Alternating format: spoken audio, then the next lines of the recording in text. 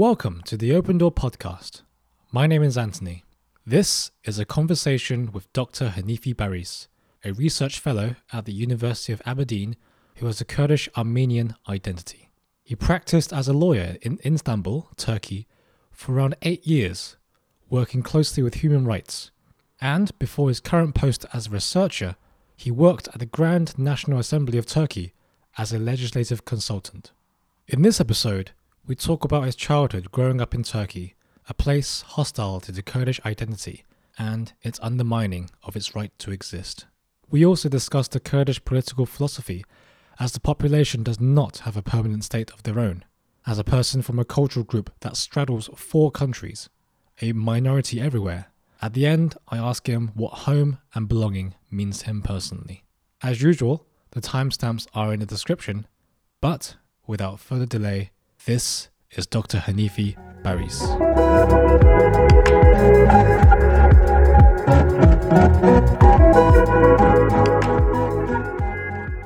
Dr. Hanifi Baris, thank you so much for coming on here to talk to me today. I really appreciate you giving me your time. Welcome to the show. Thank you very much, Anthony. Thank you very much for having me here. It's a great pleasure to be here. It's a pleasure to meet you as well. So I like to talk today about cultural identity and the feeling of belonging and cultural homelessness. Because you told me in the research that, you're a Kurdish Armenian researcher from Turkish Kurdistan. I was wondering if you could tell us a bit about your childhood first. So my first question to you is, can you give us a bit of a story of where you grew up and your relationship with your identity was growing up?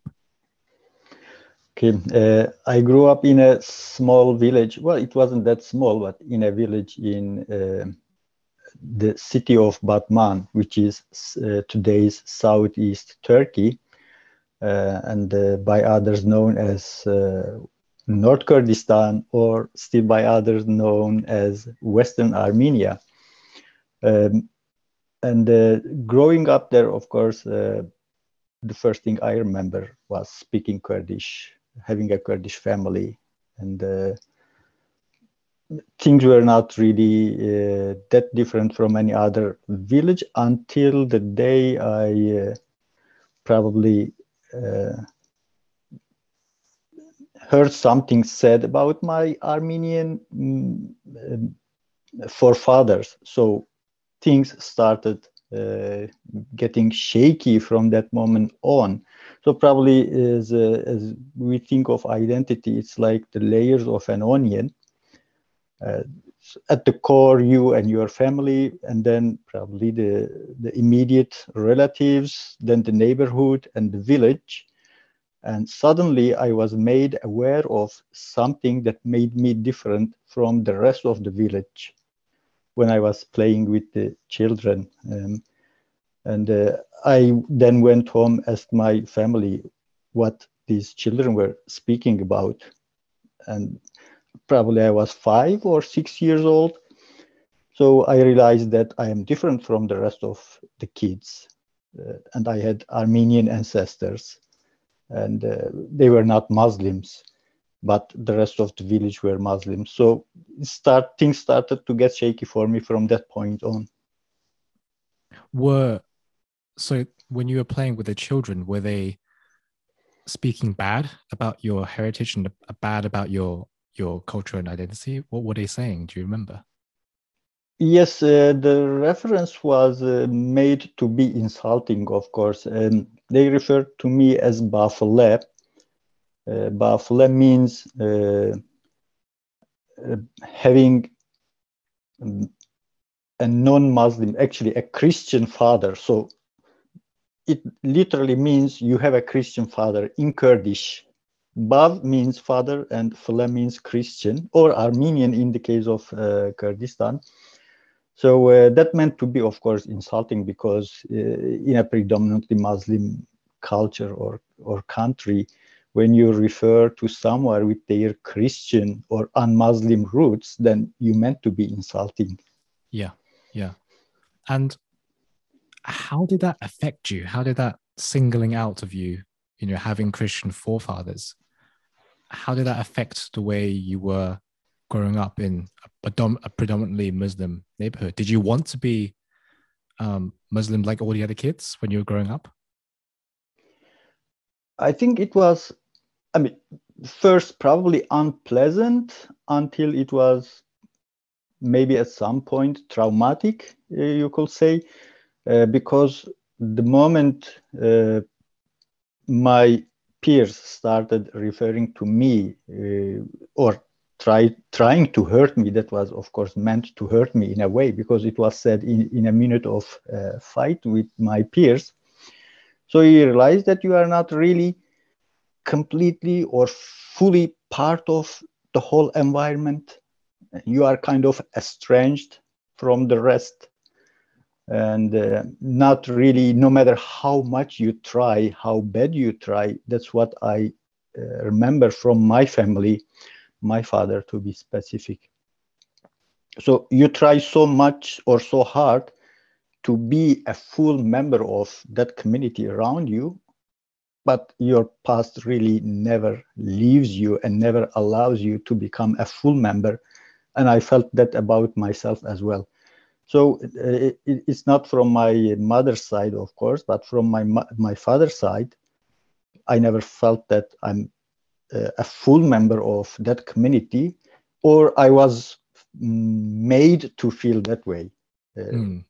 The outcome is the same. So whether I felt it or whether I was made to feel, I don't think from that point on, I quite felt that I'm really a full member of that community anymore. So there was something different about me. I couldn't shake it.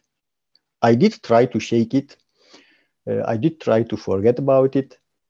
But then there came a moment where I realized that I couldn't really just be like my father. My father seemed to be accepting it all, you know. He seemed to be in peace with his identity as a Muslim, as a Kurdish.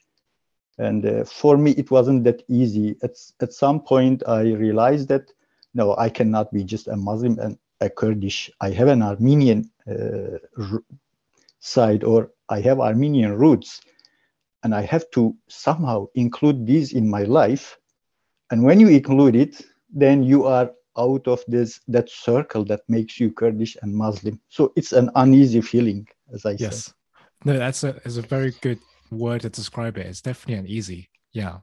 Because what you said, I totally relate to, because as a British born Chinese, there's so many different cultural values that I have to manage. And sometimes these cultural values can contradict each other.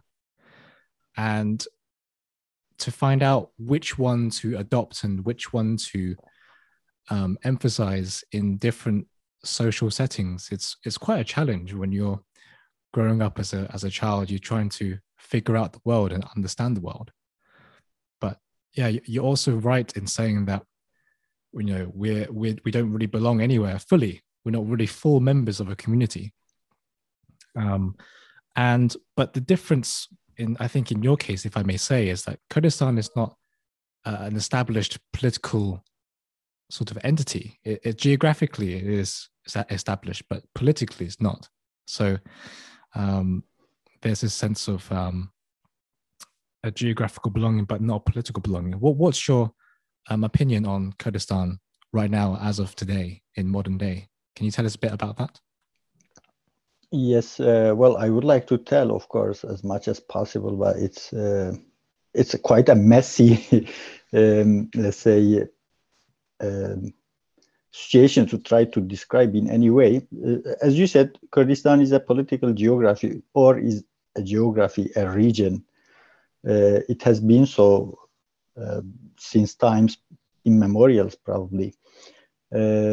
But since there is no Kurdistan as a state, and there wasn't Kurdistan even as an autonomous region like the one we have in Iraqi Kurdistan today, or partially there is an autonomous region of Kurdistan in Syria. Back then in 1980s, there was no political recognition of any sort when it comes to the name of Kurdistan or the geography of Kurdistan. And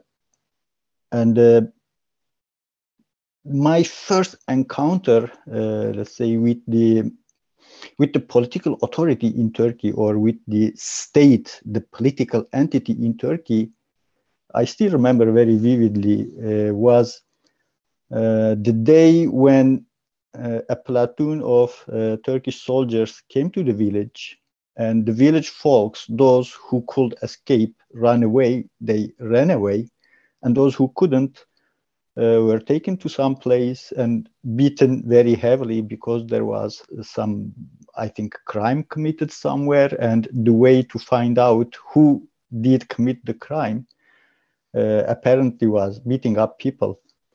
And so this encounter with the political entity made me, as a child, I still hadn't started school yet, so I realizing that something again is very off or very unusual with the political setting over there. So back then we didn't really have. I hadn't heard the name of Kurdistan. I wasn't aware of the Kurdish political identity or cultural identity yet. And I remember again that when there will be a visit from the Turkish military or the gendarmerie, the rural military, to the village, or when people would know that soldiers will be coming to the village, my mother would bury the tape recordings of Kurdish singers under the ground in our yard, and after they will be leaving, she will be taking them out. So we couldn't, then I slowly realized that, well, we couldn't really freely listen to Kurdish music. It was forbidden. And I realized that my mother will be also hiding the pictures of our relatives who were imprisoned in the city. So slowly, when and gradually, I realized that there was something uneasy again between the Kurdish communities or the villagers and the official institutions or the officers of the state. So late in 1990s, then we started realizing that there used to be a geography or a political entity known as Kurdistan. And when the Turkish Republic was established, they made everything about Kurds and Kurdistan prohibited, or they made it illegal, unlawful, or criminal to talk about it, to listen to the Kurdish music, and to demand anything political about the Kurds and Kurdistan. That's the first thing that I remember from my childhood. And it was, again, I think, more than uneasy, quite traumatic in that sense. And having that memory, that traumatic memory of your mother hiding tape recorders that were related to the Kurdish culture, how does that make you feel towards the Turkish government? Do you feel a sense of anger, or what kind of feelings do you have towards the government, Turkish government? Probably the first thing I felt was, of course, fear. If they would ever find out that we listen to Kurdish music, then we will be imprisoned or tortured or killed, because there were people who were killed because of listening to Kurdish music. And you start thinking about the state or the Turkish political establishment as the enemy, or as something that's not friendly. Of course, I didn't know the concept of enemy back then, so slow, but I immediately, of course, realized that the Turkish state is something to be afraid of. And whatever you do, whatever you feel about your identity as a Kurd, you have to hide it. So this started from very early. And it was not only the Kurds, of course. Later, I realized that the Alevis, the Armenians, in certain places and certain cases, they had to hide their own identity as well. So the worst probably thing, or the most traumatic thing about growing up as a Kurdish Armenian in Turkey is you have to hide your identity at certain places. You have to hide your views, political or cultural views, in certain settings. And this is common. This is not only about the Kurds. This is common with regard to other minorities, religious and ethnic minorities as well. And that, of course, creates a very huge rift between you and the political establishment. And you never feel part of that establishment. I have never felt, so I don't know about other people, of course. And I think there are many people who feel like me. So you never develop a kind of connection, a sense of connection between the political establishment and yourself. And this stays there to this day. I think that's the probably the most important thing to emphasize. So if you want to create a rift between you and your citizens, then oppress them. So you have created it. And this is what has been done, I think, by the Turkish political establishment since the establishment of the Turkish Republic in 1923. There are two questions that come from that, from what you just said. When the government uses, as you said, violence and violent tactics to get information out of people to make the relevant arrests, for example, who committed that crime, there's this sense of fear around people that develops towards the regime. And sometimes when you have opinions that are not the same as the political regime, you sometimes develop opinions, either unconsciously or consciously, that are similar to the regime to avoid being targeted, to avoid being the victim of violence. Was there at any point in your life where you sort of had political opinions that were similar to the Turkish government just to avoid being targeted, or did you just remain quiet and not express your opinion too much in case of being a victim of the violence? Can you tell us a bit about that relationship? I think this is a bit complicated. I started from my primary school year. I remember from my primary school years when I started, of course, I wasn't speaking Turkish. I started learning Turkish at primary school. And so we learned Turkish slowly and gradually, but with violence.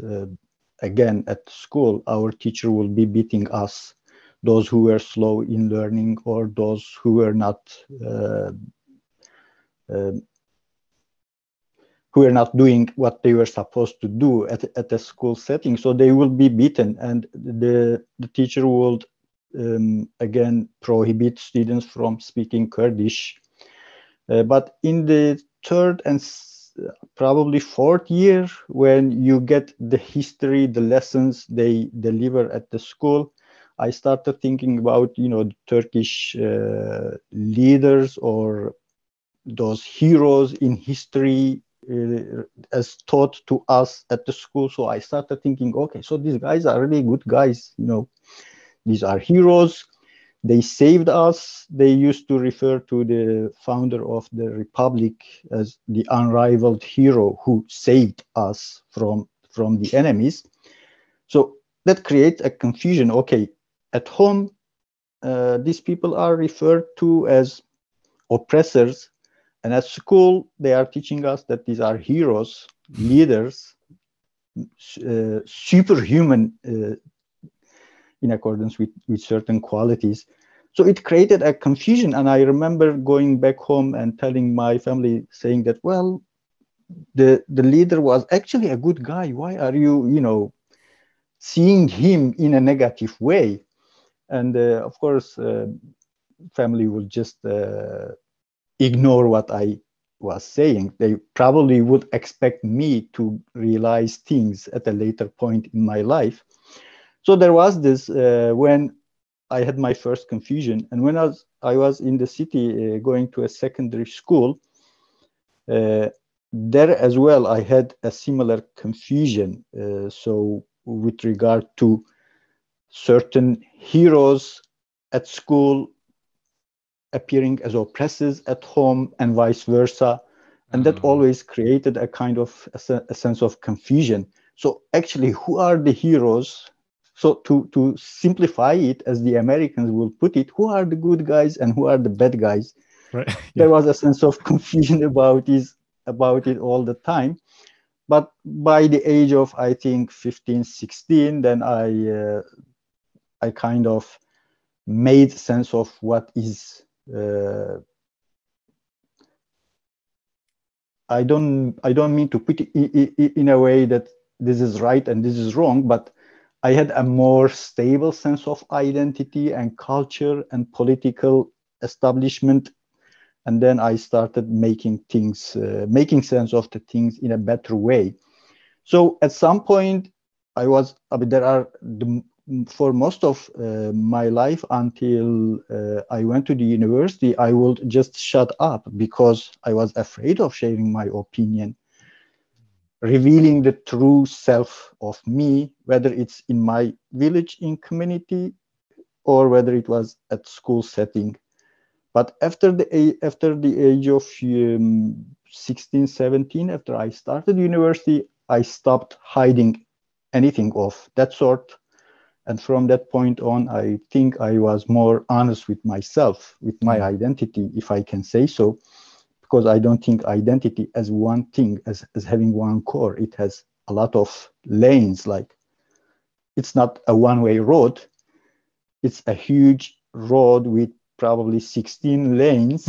So I started making peace with my Armenianness, with my Kurdishness, with being with being a non-Turkish person, because in my childhood I will think that, well, the Turks are absolutely superior than Kurds, so why I'm not a Turk? I will be thinking of this. So these rifts, these confusions, this sense of inferiority will be there, I think, until I probably finished my high school. And what was it about university that made you more open? Was it the environment of the university, the academic environment where, open conversation leads to a more, let's say, fruitful discussion? Or was it because of your maturity of having gone through what you've been going through, through your early childhood and probably early teenage years? What was it about university or that particular time that made you become honest with who you are? It's very difficult actually to put my finger on it. So probably it was because of the sense that it's not a good thing to hide your true self anymore. Maybe a realization that comes with the age. I think that's what I can say. I don't know if there was a specific event or a specific stage that made me realize certain things, but at some point I started not hiding, because I thought probably psychologically it will be better to be in peace with who I am and not to hide this from the rest of the world. That's how I would probably be stable psychologically. But of course, I started reading a lot of literature at high school, and reading in that sense, I think helped me to be true to myself. Yeah. Or to probably not hide. So it was also a matter of honesty. I think that there is a kind of morality that kicks in when you are at a certain age. Yes. Yeah. I really relate to that because it was also at university, I think for my master's, not for my bachelor's, where I really was looking inward to see who I really was, what I liked, what I didn't like, what my values were, what my principles were. And it was just this pivotal moment in my life where suddenly everything changed. I became closer to finding out who I truly was. And, and, you know, because what we just talked about was the manifestation of an identity, but we didn't talk about how to build one. Um, what's your interpretation of, building an identity? Is it important to have one, or is it important to not stick to one but develop it as you grow up and have it ever changing? What's your opinion on identity? Yeah, that's a very interesting and tough question. I mean, it could mean whether identity matters or not. I have met several people who were arguing that identity in that sense doesn't matter. Okay. But I think, I don't know, Hannah Arendt in that sense have always appeared interesting to me because of her sentence that when you are attacked as a Jew, you defend yourself as a Jew. And I think the moment, and you will remember this from just our previous questions, that the moment you start making sense of your identity is the moment that when part of your identity or all of your identity is under attack from the environment. So this could be coming from your family, it could be related to your personality, your character, or it could be coming from political and cultural environment due to your appearance or your political views. So I think in that sense, when some part of what makes you is under attack, then you started developing a sense of defending that part. And in that sense, it is important to stick to it. But otherwise, if it is not under attack, I consider my identity very fluid, very flexible. And actually, at some point, I consider not having an identity at all. I would be very fine with it. It really doesn't matter who or what you are, because as you pointed out, it's also a matter of making, creating, shaping your identity. So you do not inherit it all from your family, from your environment. This flexibility allows you to create the kind of identity you want to see, like that cliche, be the change you want to see. So if you want to see a certain model of person, a certain model of human being, then you absolutely have to shape it because you do not inherit it in any way. So it will be easy for all of us not to be attacked in any way because of our appearance or our language or our place of birth. In that way, we will be able to create our identities more freely, and we will probably consider more choices. But because of these attacks at the early age, you are kind of forced into building your identity as a Kurdish person or as an Armenian person or as a Kurdish Armenian. And this is very limiting. I wish I didn't have to, I didn't have to discover my identity in that way. I wish I would be building it from inside out, but that doesn't always happen. And in many cases, it's actually not your choice. That's that's so interesting. I've never heard it put like that before. And I think looking back at my own life, I think I agree. That's what happens. It's when people attack certain parts of you that where you have to defend it. You have to stand up for your culture and your heritage and to be strong and to not let other people make it inferior. Wow. Thank you so much for telling me that. I needed that. Thank you.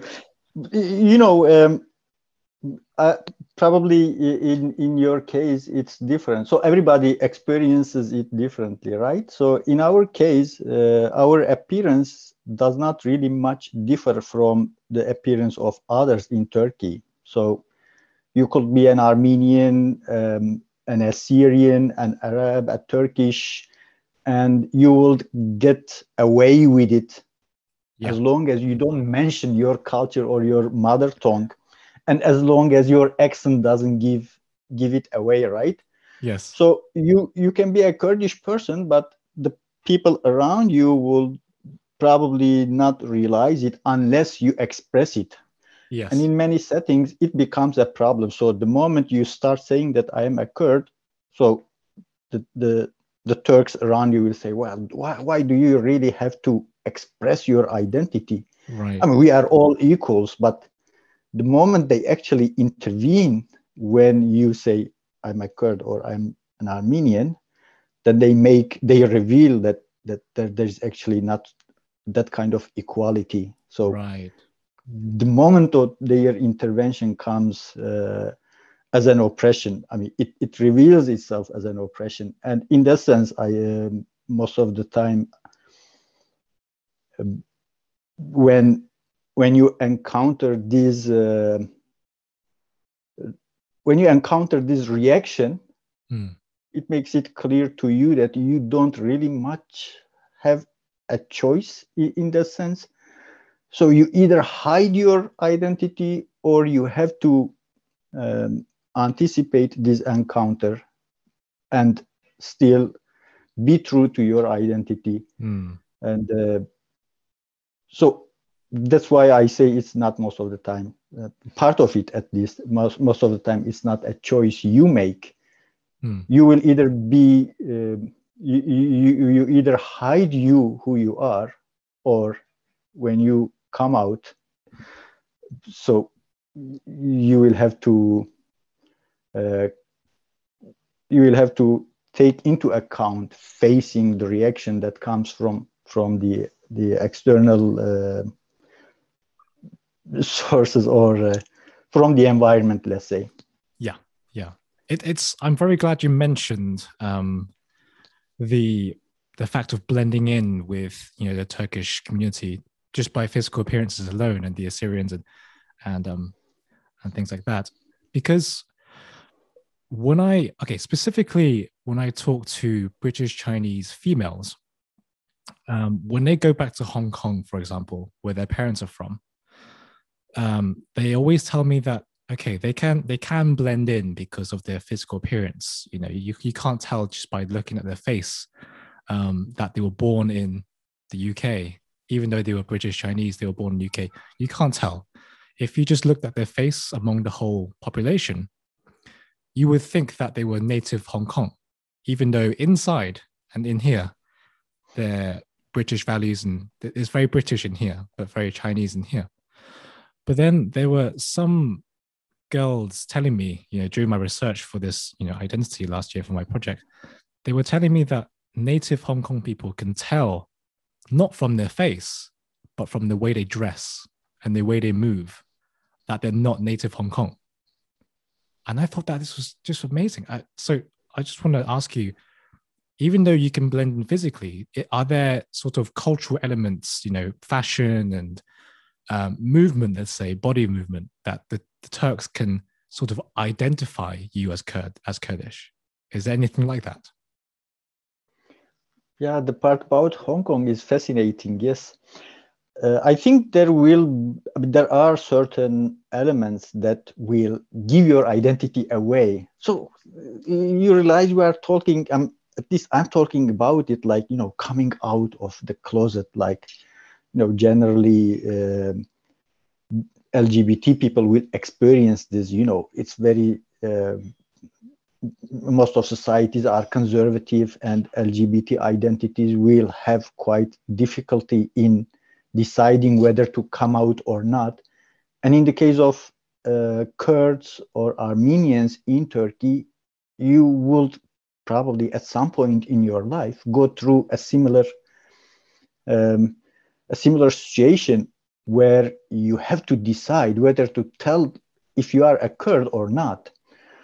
And yes, there are certain physical appearances, movements, but mostly I think the accent, the way people speak Turkish, gives their identity away, because the southeast and eastern Turkey is predominantly Kurdish, and people coming from that region speak with an accent. And the moment you start speaking Turkish, this accent can be picked up by non-Kurds or by those who consider themselves as Turks. That's one thing. So I think the most important thing is accent, and at certain cases, the color of skin will give it away, and of course the place of birth is another criterion where you can deduce whether this person is a true Turk or not. Because racism in many Western Turkish cities come at you from the place of birth. So they won't understand if you are a Kurdish or a Turk, if you are a Kurd or a Turk, from your accent or from your clothing or from your appearance. But when you start interacting with them and when your place of birth comes out, then they realize that you are from the Kurdish majority part of the country. And again, discrimination starts. I say discrimination because I experienced a lot of it when I was trying to, let's say, rent an apartment, when I was trying to find a job. And many Kurds or Armenians like me, of course, face this. So there are certain criteria, and I think the accent, the appearance, and place of birth are the three strong elements that give your identity away, although you will be trying to hide it. Although, even if you try to hide it, I mean. Why is the Turkish government trying to suppress Kurdish expression and the Kurdish identity, in your opinion? Well, of course, we have tried to understand or make sense of this dynamics, especially the historical reasons, as historians write about it, is that the collapse of the Ottoman Empire, before the Turkish state, there was Ottoman Empire. Let's say before the First World War, the Ottoman Empire basically ruled over today's Turkey, Iraq, Syria, Saudi Arabia, part of it anyway, and other small countries like Lebanon and Israel, Palestine. But during the war and after the war, the empire collapsed and new nation states were founded, or non-nation states, just states were founded. And most of the maps, of course, was drawn by our British friends and French British colonialists, let's say. So the most common explanation that the historians come up with is that the First World War and the years preceding were kind of traumatic for the Turkish political elite. So they considered having a multicultural country, a multicultural state, as a dangerous thing, because it ends up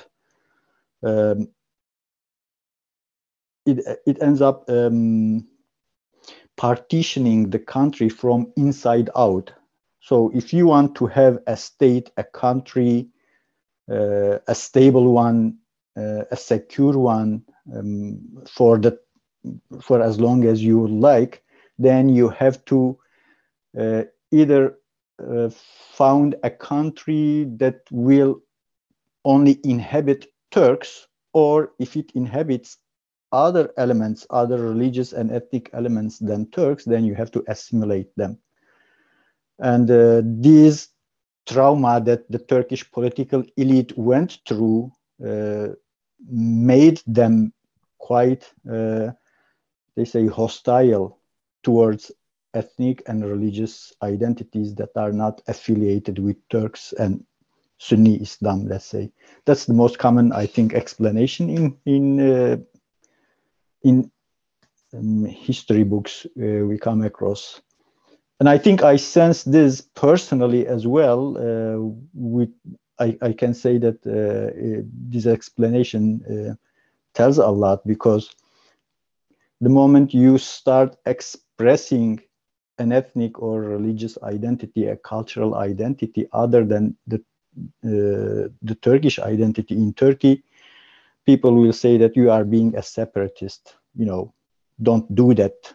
We are going to end up losing our country, because this is the way that the countries get separated or partitioned. So look at Yugoslavia. So all these bad examples are there, and they will. That's how at least the hostility towards other cultural identities and expressions start. And because Kurdistan, the geographical location of Kurdistan, it's sort of separated into many different countries, like bit by bit is separated. So a bit in let's say southeastern Turkey, and maybe in Iraq, northern Iraq, and Yes. in Iran. And what are the relationships between all these different minorities in these different countries? Is there a sense of solidarity with each other, or do they each have very different political opinions depending on the country that they're in? Well, if we are talking about now, absolutely, there is a very strong sense of solidarity between the Kurds living in 4 parts of Kurdistan. So Kurdistan, of course, as a geography, it's a matter of contention where it starts and where it ends. For Kurdish nationalists, probably it's as big as it gets, and for others, for Turkish, Arab, or Persian nationalists, it doesn't exist, or it's a very small portion of the geography that is inhabited by Kurds. And I think historically as well, because I have studied history in order to write my thesis, my research papers, historically as well, there has been a very strong sense of solidarity between the Kurds at this part of the border and that part of the border. I say this and that because until the end of the First World War, there was only one border. That was the border between the Ottomans and the Persian and the Iranian Empire. So there were several Iranian dynasties and the Ottoman Empire. So there was only one border. So Kurdish historians refer to this as the second partitioning of Kurdistan, the first one being quite old in ancient history. But after the First World War, then suddenly there appears to be more than 4 nation states and 4 parts of Kurdistan.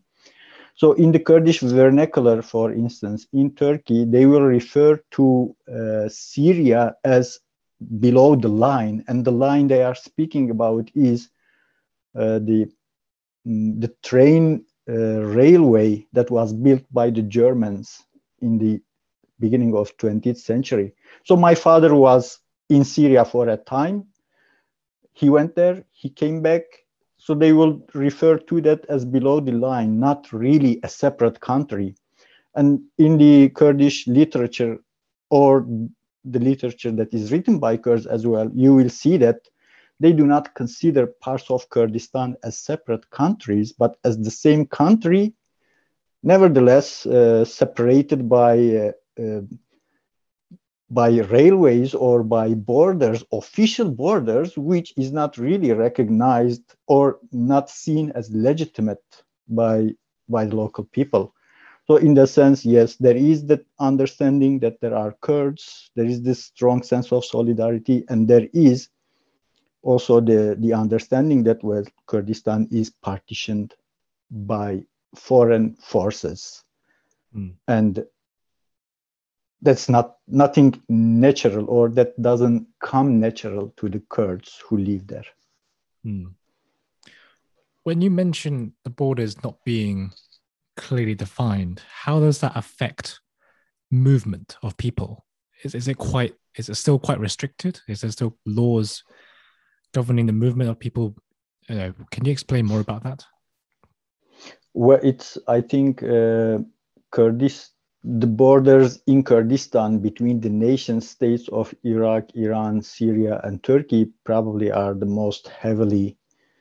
among the most heavily guarded or militarized borders on Earth. So, and this restricts the movement to an extent in which you will hear every week several people get killed, either when they are trying to pass from Turkey to Iran, or from Iraq to Turkey, or from Syria to Turkey. So these borders for the Kurds are borders between relatives, or borders between neighbors. So you do not actually stop moving from here to there just because there is a wall, or just because there is barbed wire. So they still try to pass, and they continue trading. They continue buying and selling goods at one side of the barbed wire and to the other side of the barbed wire. And that's why the call bars, that's a specific name for people who move goods between Iraq and Iran, or between Iran and Turkey. So you will hear that every week or every month, several of those get killed by either the Turkish or Iranian or Iraqi security forces. So it reduces the movement to a very limited movement, but it doesn't stop people from moving or trading or moving goods between the borders, the official borders, let's say. Yeah. Just one example. In 2011, in such occasion, in an occasion, the Turkish airplanes bombed the Kurds who were moving certain goods from Iraq to the Turkish part, and 34 of them get killed at one instance. That's known as the Roboski massacre. So there are these events in history as well. In 1940s, there was another episode in which 33 got killed, again by the Turkish soldiers. So there are events and continuous, let's say, continuous criminalization and massacres and murders of people who move between parts of Kurdistan. And that's also, I think, part of the official policy or official official policy of the four nation states that rule over Kurdistan now. Was there any protest to the killings at all? Yes, there are still protests. That there were very widespread protests in 2011 after it happened. And from then on, every year, there is the commemoration of the massacre and widespread protests again. But for the last 5 or 6 years, well, since 2015, to be specific, the Turkish government is very hostile to any protest in Kurdistan, particularly in the Kurdish majority regions, while also it's also a problem in Turkey in general. So the protests continue, but nobody has been held responsible for the event. I mean, you will think that the Turkish democracy is a stronger one right now. Well, actually, in 1940s, when those 33 Kurdish villagers were killed by a Turkish platoon, the responsible commander was punished, and he committed suicide when he was in prison. But in the late massacre in 2011, after that, nobody was punished. So with no high rank or low rank, let's say, military officers being punished, this is basically a case of, I mean, the impunity is a very established policy within the Turkish government with regard to these massacres or murders. You wrote a paper that I found really interesting. It was called "Kurds: A History of Deliberate and Reactive Statelessness." I just want to say thank you so much for writing this. I thoroughly enjoyed reading it. Can you tell us a bit more about this deliberate and reactive statelessness when it comes to Kurdistan? Well, that story is always interesting to me as well. So my father, although he is an Armenian descent, he is a Kurdish singer poet. They call Dengbej. So they have this immense memory of songs and stories. And especially in rural areas, they used to be like the TV, the cinema, the radio, all this entertainment in one. Right. So my father will tell a lot of stories, and he still tells. When I speak to him, he still tells those stories, and I enjoy listening to him. So of course, I grew up with all these stories about Kurdish heroes or Kurdish battles with the Turkish or other forces. And when I started doing research for my PhD, we of course collaborated with some friends, especially Wendy Hamelink from the Netherlands. We had been working on these cultural issues for a long time.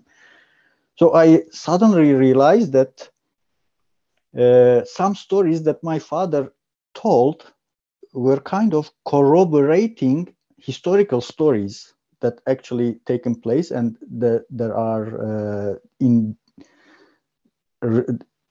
historians have written about them in detail. So I said, okay, let's go deep on that, because in the songs and in stories, you get a sense of what a state is for the Kurds. The state is basically an intruder, something you want to stay away from. So it means taxes, it means conscription, it means all this sorts of bureaucracy that you really don't want to deal with, but at some point in your life you have to deal. So as much as you can say, you can stay away from it, but if you cannot stay away from it, then you will have to deal with it in a certain way.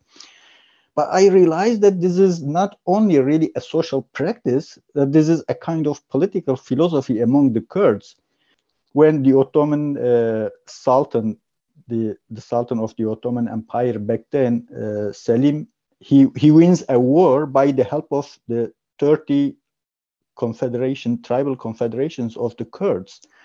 And he calls the person who brought all these confederations together, and he says, okay, now tell me who wants to be the ruler of Kurdistan, so I can, authorize him to be the ruler of Kurdistan, and then I will be back to Istanbul, or he will continue conquering other places. And the answer of the Kurdish figure, Idrisi Bidlisi, he is called, or he is known, who made all this possible, is very interesting. And I think think I could see this in my father's stories as well, because from his stories, I can say that there were at least two other episodes in the 20th century that happened in exactly the same way. I mean, the answer was exactly the same way. So Idris says, well, we, the Kurdish notables, we actually consider ourselves as equals. So none of us would bow their head before another. So it's better you just do not really appoint or authorize anyone as the ruler of Kurdistan. Just let us be. So every tribe or every notable be autonomous in their region, in their place, in their city or town. And that's the way we want to be. And Sultan says, okay, well, if that's what you want, uh, I'm paraphrasing, of course. And in 20th century, I see the same thing from the stories of my father. So I did some reading about the history, and I say, yes, actually, the same thing again repeats itself. And I thought, okay, if there is this similar incidents or events in history, then it cannot be coincidence. It has to be a choice. It has to be coming from an understanding of freedom that has been really widespread in Kurdistan, and that is the understanding of freedom, that we do not want to do anything with the state, or we do not want to build a state in Kurdistan. We want to be as autonomous as possible. We want to stay from bureaucracy, taxation, conscription as much as possible. And that's the way we would like to build our political and social institutions. That's the paper is basically about that. A different political philosophy of not living uh, under the rule of the state or trying to stay away from the state. But of course, as a theoretical framework, I used James C. Scott's work, who also writes about the certain Asian communities who stayed away from the state. And also the sort of landscape, the physical landscape of Kurdistan, mountains and very difficult terrain to enter, was sort of a contributing factor to this sort of philosophy, political philosophy. Can you tell us more about that? I think we can safely say, yes, that is a historical, that is historically has been emphasized by many sources. And that's how the connection between Kurdistan and between James C. Scott's case is made, because he is talking about Zomia, a very mountainous region in Southeast Asia, and Kurdistan is as well a very mountainous region. So if you do not want to be captured by forces of civilization, you can go to the mountains all the time. So the Kurds have a saying, they say, Kurds have no friends but the mountains. And there is another saying, they say, well, mountains of Kurdistan were not even captured by Alexander the Great. So there is always our mountains. And I think you are correct in that sense. Yes, the geography, the availability of the mountains as a refuge to the community or to those who want to stay away from the state provides a certain advantage. And Kurds have made use of that. But of course, as everything else in life, it also had two sides. Nothing has only one face. Everything has two faces. So this geography makes it possible for you to find a refuge in times when you want, but it also prevents a very, I think, a very connected political establishment to emerge as well. So it keeps you apart, and it prevents in certain ways the emergence of a very homogeneous or a very orderly political entity or a very orderly social geography to emerge. So it's not a matter of good or bad, but if you find a refuge, then it also means you will have hard time to bring everything together within that geography as well. Yeah, that's a good point. That's one of the points that many, let's say, academics make about Kurdistan not being a state yet. I don't particularly agree with that, but of course it makes certain things difficult in that sense. What are the reasons for your disagreement with those academics? Well, first they say it's a Kurdistan is a rugged terrain, it's a mountainous terrain, so it makes it difficult to forge a political unity between the people. And I say, well, that's not really the main or the most important reason. The most important reason is they don't want to do it to start with, bring everything together under one political authority, under one political establishment. So if they wanted to do it and they failed, then you will be right, but that's not the case. So the other reason is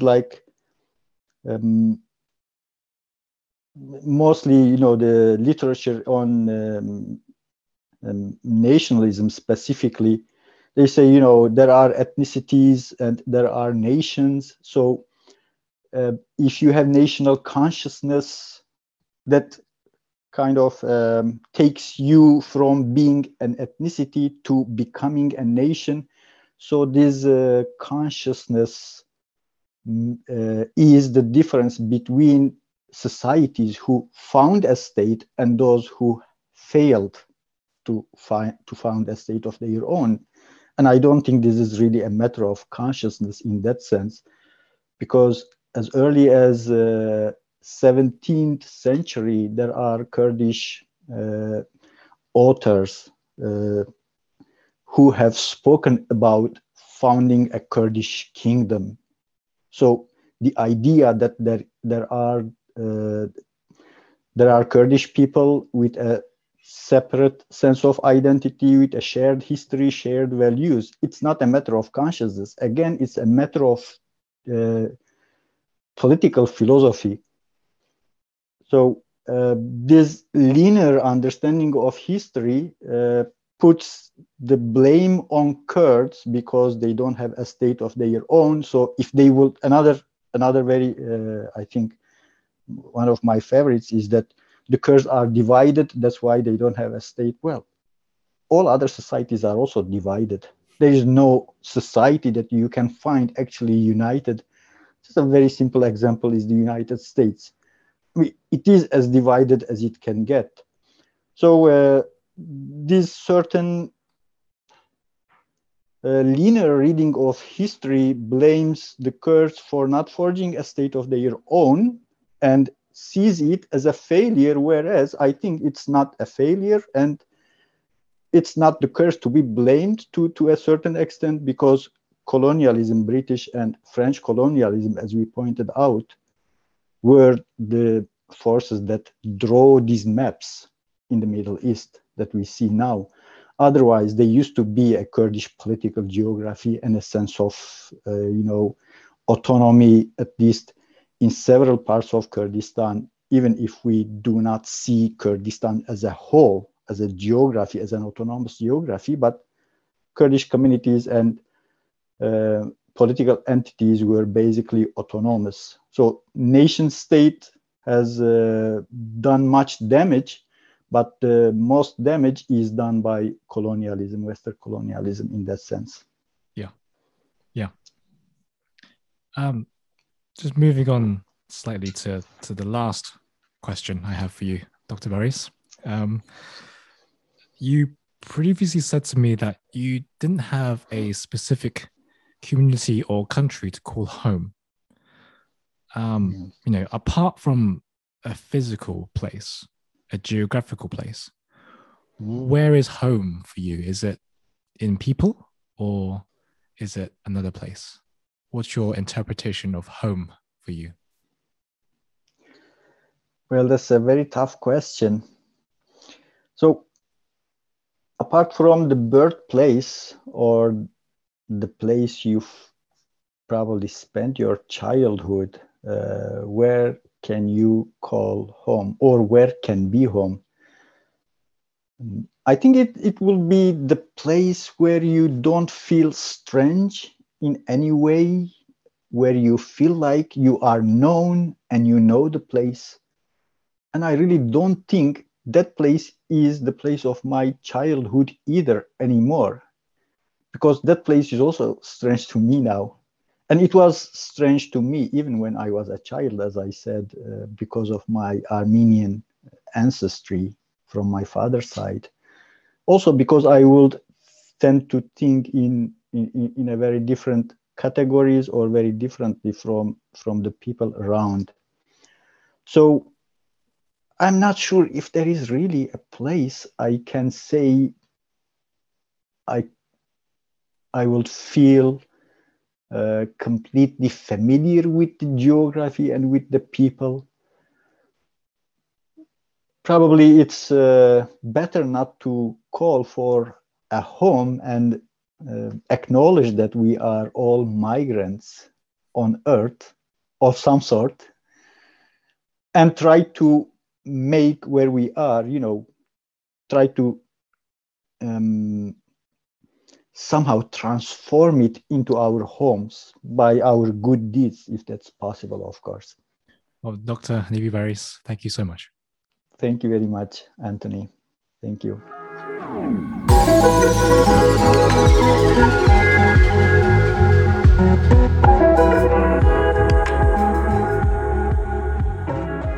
So that is the end of episode 13. If you enjoyed this conversation with Dr. Hanifi Baris, please check out our other episodes where we talk about identity from other cultures. We'd love to hear your thoughts on our topics. Episode 14 will be coming out for you this Wednesday, so please look out for that. And as always, thank you for listening, and we'll talk next time.